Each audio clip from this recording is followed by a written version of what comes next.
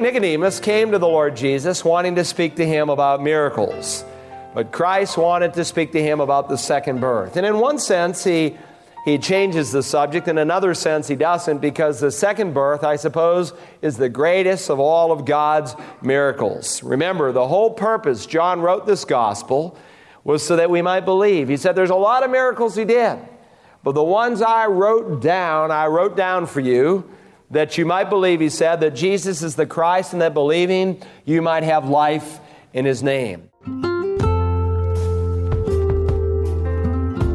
Welcome to Search the Scriptures, the Bible teaching ministry of Dr. Carl Broggi, Senior Pastor of Community Bible Church in Beaufort, South Carolina. As we continue our study in the Gospel of John today, we move into chapter 3, one of the most important chapters in the Bible. It is in this section of Scripture that we find out how to be born again. The meaning and the importance of being born again are the topic of this week's entire study. Let's join Pastor Carl in John chapter 3 now as he begins. Take your Bibles, please turn to John chapter 3. The title of this morning's message is Understanding the Second Birth. Now, you hear a whole lot today about born-again Christians, but it's really a redundant term because, as we'll see this morning, you really can't call yourself a Christian if you're not born again. If you are born again, you are a Christian. If you're not born again, well, it doesn't matter what church you attend, you need to be born again. Someone asked me, Pastor, why do you always preach about being born again, that you must be born again? Because you must be born again to enter God's kingdom. And so the Lord God allows us to eavesdrop on a conversation that he had with Nicodemus. And it's one of those dialogues that found uniquely here in the Gospel of John. I asked the lady yesterday, I said, have you come to the place in your spiritual life where you're absolutely sure that if you were to die, you go to heaven? She said, well, I hope so. I think so. I want to tell you, hope so and thinking so is not enough.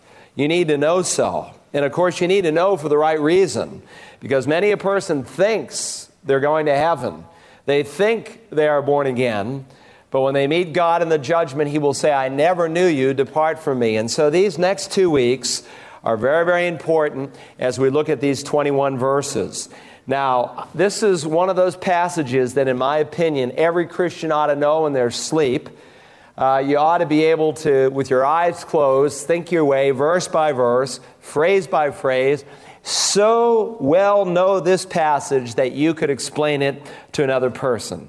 So learn it, take notes if that's the way you learn, listen to the tape, whatever is necessary, but get this passage into your heart. I've had the opportunity on thousands of occasions to take John 3. I didn't have a Bible, I didn't have a tract or anything else, but I had the Word of God in my heart, and I was able to lead people to the Savior. Know it because the degree to which God will use you as an instrument of the Holy Spirit to introduce people to the Savior is in direct proportion to your willingness to study and show yourself approved. John 3, beginning now in verse 1, Now there was a man of the Pharisees named Nicodemus, a ruler of the Jews. This man came to him by night and said to him, Rabbi, we know that you've come from God as a teacher, for no one can do these signs that you do unless God is with him. Jesus answered and said to him, Truly, truly, I say to you, unless one is born again, he cannot see the kingdom of God. Nicodemus said to him, How can a man be born when he's old? He cannot enter a second time into his mother's womb and be born, can he?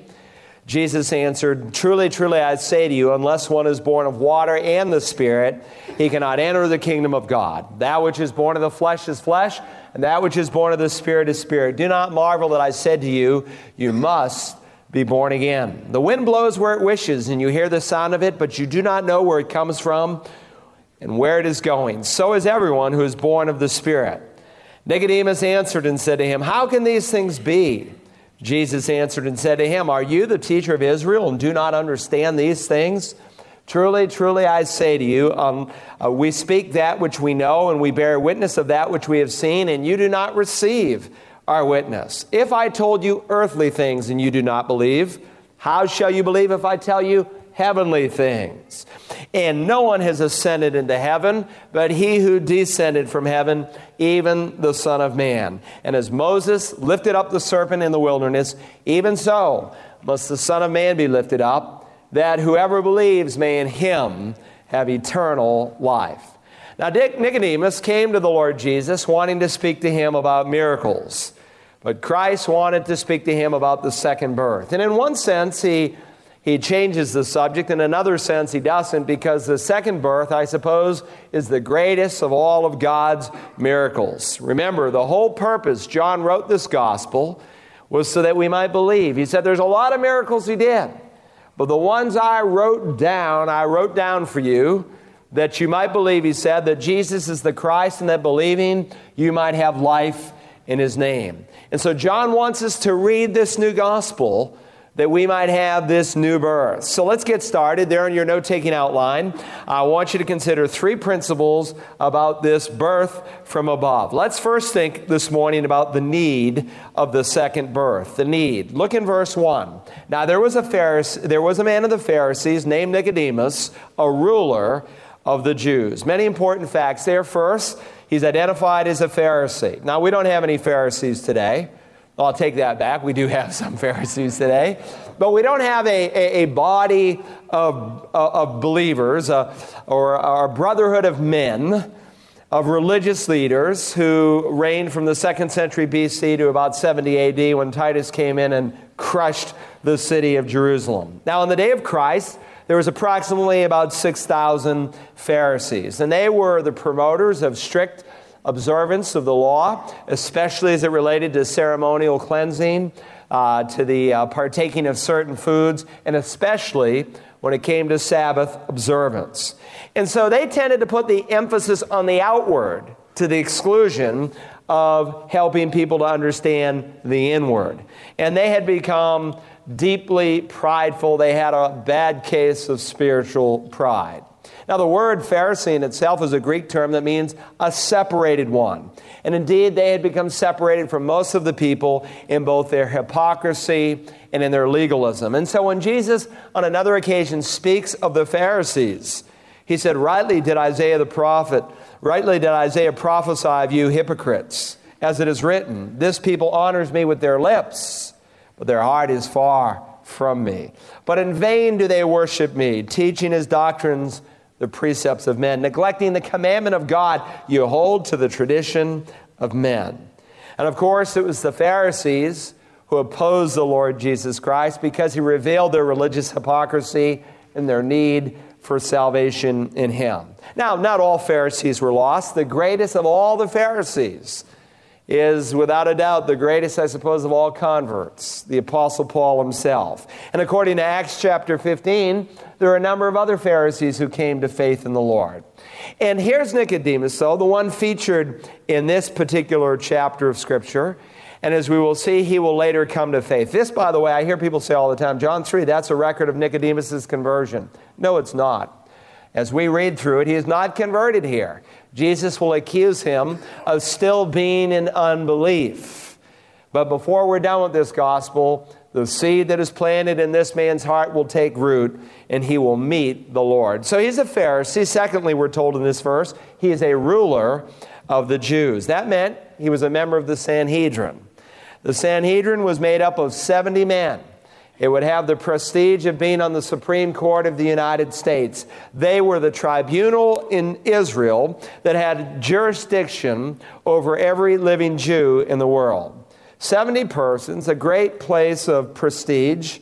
And it appears from this passage that he was a Pharisee of Pharisees. He had distinguished himself, not just among the 6,000 plus Pharisees, but even amongst this small elite group known as the Sanhedrin, because he comes on behalf of them. Notice he does not say, Rabbi, I know that you've come from God as a teacher, but we know that you've come from God as a teacher. He uses the first person plural pronoun, indicating that as a member of this ruling sector, he had distinguished himself to the point where they had chosen him to go and speak and confront Christ. Speak to Christ and confront him. Now, when we come down to verse 10, we learn something else about this man. He's called the teacher of Israel. Now, some of your translations say a teacher. The New American Standard is absolutely correct in that it's more literal here. The article is present in Greek. It's the teacher of Israel. He is a teacher of teachers. Verse 2. This man came to him by night and said to him, Rabbi, we know that you've come from God as a teacher, for no one can do these things that you do unless God is with him. Now, there's been a whole lot of ink spilt as to why the Lord Jesus Christ met this man at night and why Nicodemus chose to come at that time. Maybe he came by Christ, it's argued, because the Lord was surrounded by the multitudes throughout the day, and this is one of the few times you could get a private conversation with the Savior. Some argue that maybe he came at night because it was common for teachers in the cool of day to have protracted discussions. Some think he came at night because he feared public identification with this miracle worker and teacher from Nazareth, and so he came in the cloak of darkness. Some say, well, John is using a double entendre here, that he came by night to describe the fact that he is himself in spiritual darkness. Some say he came by night because it's nothing more than a historical fact that's noted here in the text. The fact is, we don't know why he came by night. And to be dogmatic on any reason would be foolish because God doesn't say. But nonetheless, he did come by night. And it's obvious that Nicodemus, the teacher of the Jews, came to this one whom he respected as the teacher from Galilee. Now, he saw miracles fall from the hand of Christ, so he knew that this was no ordinary teacher. If you remember last time we studied chapter 2. In chapter 2 we saw the very first recorded miracle of Christ, turning the water into wine. And then at the end of that chapter in verse 23 it notes that there were many other miracles that he did. We're not told what those were, but he did a number of other miracles there during the feast of Passover. And there was a man, Nicodemus, who had witnessed those miracles. And so the word now is connected to chapter 2. The chapter division sometimes can be harmful, and this is a good case in point. And he's not like the other Pharisees. He's really coming seeking. Some of the other Pharisees later on will conclude that the miracles he does comes from the power of the devil. But this Pharisee says, no, he's come from God, because no one can do these miracles that you do unless God were with him. At this point, he just understands him as a teacher come from God. Later, he will understand that this is God come to teach. Now, I want you to see three things about why it's so important to have this new birth. First, you need the new birth, Jesus argued, to see the kingdom of God. Now, he doesn't waste a lot of time with courteous exchanges. The Lord Jesus plunges right into the heart of the subject. And so, being the great teacher that he is, he relates something that's very familiar to Nicodemus and really to all of us. He moves to the subject of birth. And he uses physical birth to teach us something about spiritual birth. Look at verse 3. Jesus answered and said to him, Truly, truly, I say to you. Now, that's a formula he uses 4 times in this passage. It's a very important introduction. It'd be like me saying, listen, if you don't get anything else out of this sermon, don't miss this. Open your ears up. Listen very, very carefully. The Lord doesn't use that phrase much in his public ministry, but when he does, we ought to perk up, we ought to sit up in our seats and pay very close attention. Truly, truly, I say to you, unless one is born again, he cannot see the kingdom of God. Now, underscore that word again. Some of your translations say from above. And which is right? Well, they're both right. Actually, the Greek word carries both nuances. But if you want to give a one-for-one word correspondence in the translation process, you have to choose one. He's speaking about being born twice, and he's speaking about being born from above. And what he's telling me here is that this new birth, since it is from above, it doesn't come from self. It's not some kind of self-reformation. Oh, it leads to a reformation. If it's authentic, it will literally change your life. But it doesn't begin with you. It's not turning over a new leaf. It is a work of God. It's not a new beginning. It's not a birth from below. It is a birth from above, and it begins with God. He takes the initiative. Now, what does he mean when he says that unless one is born again, he cannot see the kingdom of God. Circle that word see, would you, there in your text. This is a term that is speaking about spiritual side, about having your spiritual eyes opened. How do you know? Because that's the way John uses the term. For instance, when you come to John chapter 9, the Lord Jesus is going to heal a blind man, and the Pharisees did not want to believe the irrefutable proof that was before them that day. Everyone knew that this beggar had been blind since birth. And so the Pharisees demanded, who opened your eyes? And of course, he said, the one who opened my eyes is Jesus. But they wouldn't accept that. They said, no, Jesus is nothing but a sinner. Give glory to God. Who opened your eyes? And he said, Jesus did. And of course, when we come to the end of that discourse, the Lord will say of those, for judgment I came into the world, that those who do not see may see, and that those who see, quote unquote, may become blind. There are religious people in this world who are blind, and they will not admit to it. And so the light of the truth just makes them blinder. No one is so blind as the person who will not see. Now, please understand that spiritual truth cannot be grasped by the natural, fallen, unregenerate mind. Paul will say to the church at Corinth, but a natural man does not accept the things of the Spirit of God, for they are foolishness to him, and he cannot understand them because they are spiritually appraised. There was a time when you and I simply had the things of nature, those things that we were born with, those capacities that came at physical birth. And because we're born in sin, because we chose to sin in and with Adam, because we're sinners by nature, by choice, by birth, we cannot see spiritual truth as God would have us to see it. In Genesis 2, remember what God warned? He said, from any tree of the garden you may eat freely. There's the good promise. But from the tree of the knowledge of good and evil you shall not eat, for in the day that you eat from it you shall surely die. Now the Hebrew word for death means to separate, to sever. And immediately, the day they ate, they died. They were severed from the life of God. They began to corrupt physically, and instantaneously on that day, they died spiritually. The light went out. They lost the intimacy with God, and they lost the ability to really see and understand as God would have us to see and understand spiritual truth. So while we can't see spiritual truth with our physical eyes, or spiritual death with our physical eyes, the Lord illustrated this problem of death with this couple. So he says, the Bible says, Genesis 3:24, he drove the man out. And at the east of the Garden of Eden, he stationed the cherubim. Those are those holy angels. We'll be studying them this Wednesday night. And the flaming sword which turned every direction to guard the way to the tree of life. Now, the tree of life, had they eaten of it in their sinless state, they would have been immortal. They would have been forever confirmed with the Lord. But they listened to the tempter. They didn't listen to God. And so as an expression of the grace of God, God placed holy angels with a flaming sword of fire because God knew that had they eaten in their sinful fallen state, they would be forever confirmed in their sin. And so man died that day. He died a spiritual death. He lost his capacity to see and to have intimacy with God. And so because we're spiritually dead, we're born, the Bible says, Ephesians 2:1, in our trespasses and sins. Because we're spiritually dead, we are spiritually blind. Now, you see this all the time. You talk to people about the Lord and their need to be born again or to trust Christ as their Savior. And what do? They immediately go into their religious heritage. Oh, I've been confirmed, or I've been baptized, or my daddy was a preacher, or my grandfather was a preacher.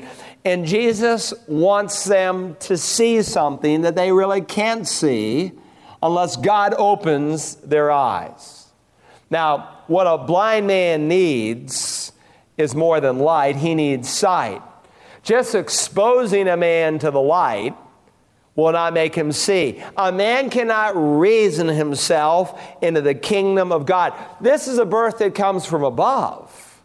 This is a supernatural work of Almighty God. And education alone won't help you to see it. Nicodemus was the teacher of Israel, a very educated man. He would be considered a graduate of the greatest theological institution of our day, a double or maybe triple PhD. But that was not enough. God needs to open your eyes to see the kingdom of God. Notice how the Bible describes us before we're saved. There is none righteous, not even one. You think you're here today and good enough to get into heaven? Here's God's evaluation. None righteous, not even one. Because the standard that you need to get into heaven is perfection. And all of us fall short of the glory of God. There's none who understands. There's our spiritual blindness. There's none who seeks for God. That's why the Lord Jesus will say in John 10, no one can come to me unless the Father who has sent me draws him. It is written in the prophets, and they shall all be taught of God. Everyone who has heard and learned from the Father comes to me. Now, God wants to teach us, and He doesn't teach a select few. He wants to open your eyes. Now, I have some hyper-Calvinistic friends who think that God opens the eyes just of the elect. Listen, God wants to open everyone's eyes because He wishes that none should perish, but that all should come to repentance. World means world. When God says He so loved the world, He means everybody. And when He will later say in John 16, for He, the Spirit of truth, when He comes, He will convict the world. That's everybody. Of sin and righteousness and judgment. So at some point in your life, God will work. Now, God gives all men some light, general revelation. And when you respond to that, God gives you more light. But I want to say, if you're here today, it's not by accident. If you're here today and you don't have the assurance that if this were your last day on earth, that you would absolutely go to heaven, it's the providence of God that brought you here. It's a loving God wooing you because you didn't come here on your own. The initiative didn't begin with you. It began with God. And so when God works, don't put Him off. Don't say, I don't have time for this. There's an urgency to the gospel. And if you have ears to hear today, hear. The Bible says today is the day to be saved. Don't harden your heart. And so every unsaved man is walking in darkness. Now remember, unless a man is born again, he cannot see the kingdom of God. And he's teaching and speaking to a highly educated man, the teacher of Israel. The problem with Nicodemus is not that he was blinded here, but that he was blinded here. You can be sitting here today with perfect 20/20 vision and be blind at the same time. And a blind man would be foolish to say that the light is not real, or an atheist to say that what I am preaching is meaningless, some kind of fanaticism. That would be very foolish to deny the light. Now, you may not be able to see the light, but your denial of the truth doesn't change the truth. Truth does not change because people refuse to embrace it or obey it. Truth is truth all by itself. And so Jesus wants Nicodemus to understand that unless you have a birth from upstairs, you can't see God's kingdom. Now, the Scripture is very clear that the moment you have this birth from above, in a second's time, you're made alive on the inside. The Spirit of God comes to inhabit your soul. And you have a new ability to understand and comprehend spiritual truth that you didn't have before. And so, Nicodemus, if you really want answers, you need to see. And you can only see if you're born from above. This was a man who was lost. Look at verse 4. That he is still blind is apparent. Nicodemus said to him, how can a man be born when he is old? He cannot enter a second time into his mother's womb and be born, can he? The kind of question, of course, he asks reveals a lot about his spiritual state. One, there's an openness here because he doesn't ask why, he asks how. The Lord obviously had struck a chord in this man's heart because he knew somewhere deep down inside the religion that he had didn't really satisfy.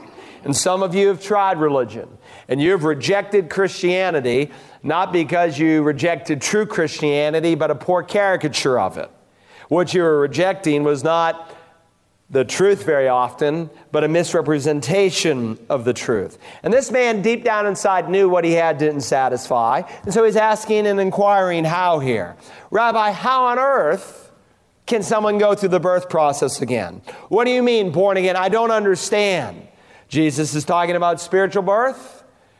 Nicodemus is talking about physical birth. And so one, he wants you to understand you need the second birth to see. You'll never understand as God would have you to understand unless you're born from above. Secondly, you need the second birth to enter the kingdom of God. First he said see. I hope you circled that. Now in verse 5, circle the word enter. Truly, truly, I say to you, unless one is born of water and the Spirit, he cannot enter the kingdom of God. He just said you couldn't see, understand, and comprehend it apart from the new birth. Now he says you can't go to heaven apart from it. That's pretty serious. Now, by the kingdom of God, the Lord Jesus did not mean some kind of political kingdom that the zealots of his day wanted him to bring. No, a Jew with the background that Nicodemus had, and obviously he knew the Scripture because the Lord appeals later on in this conversation to his knowledge of Scripture. He knew that there is a future dimension of the kingdom, something to come, that in a future way a person could have favor with God forever, and what the New Testament repeatedly refers to as heaven. That the kingdom of God is a reference in the future is clear from the Gospels. Let me read a few verses. Mark 9. Jesus said, if your hand causes you to stumble, cut it off.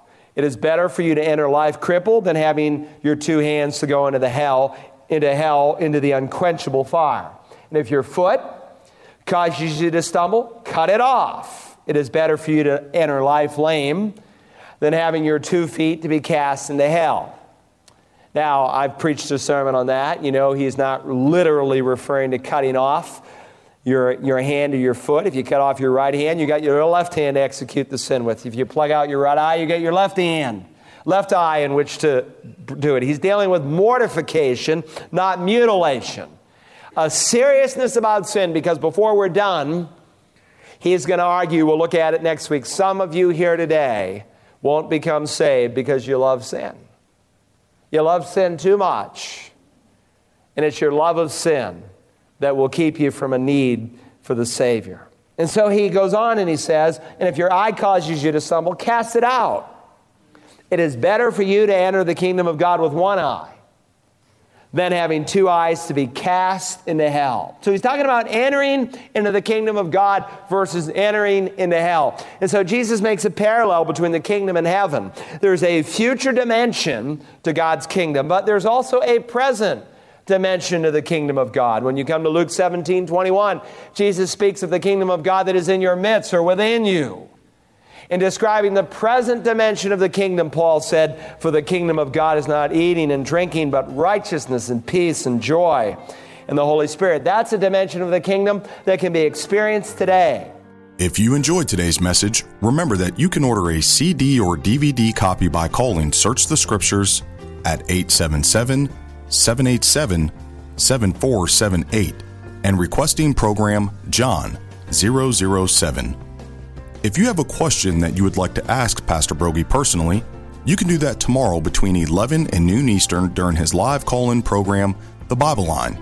You can listen to The Bible Line online at wagp.net. We hope that you will join us tomorrow as we continue to search the Scriptures.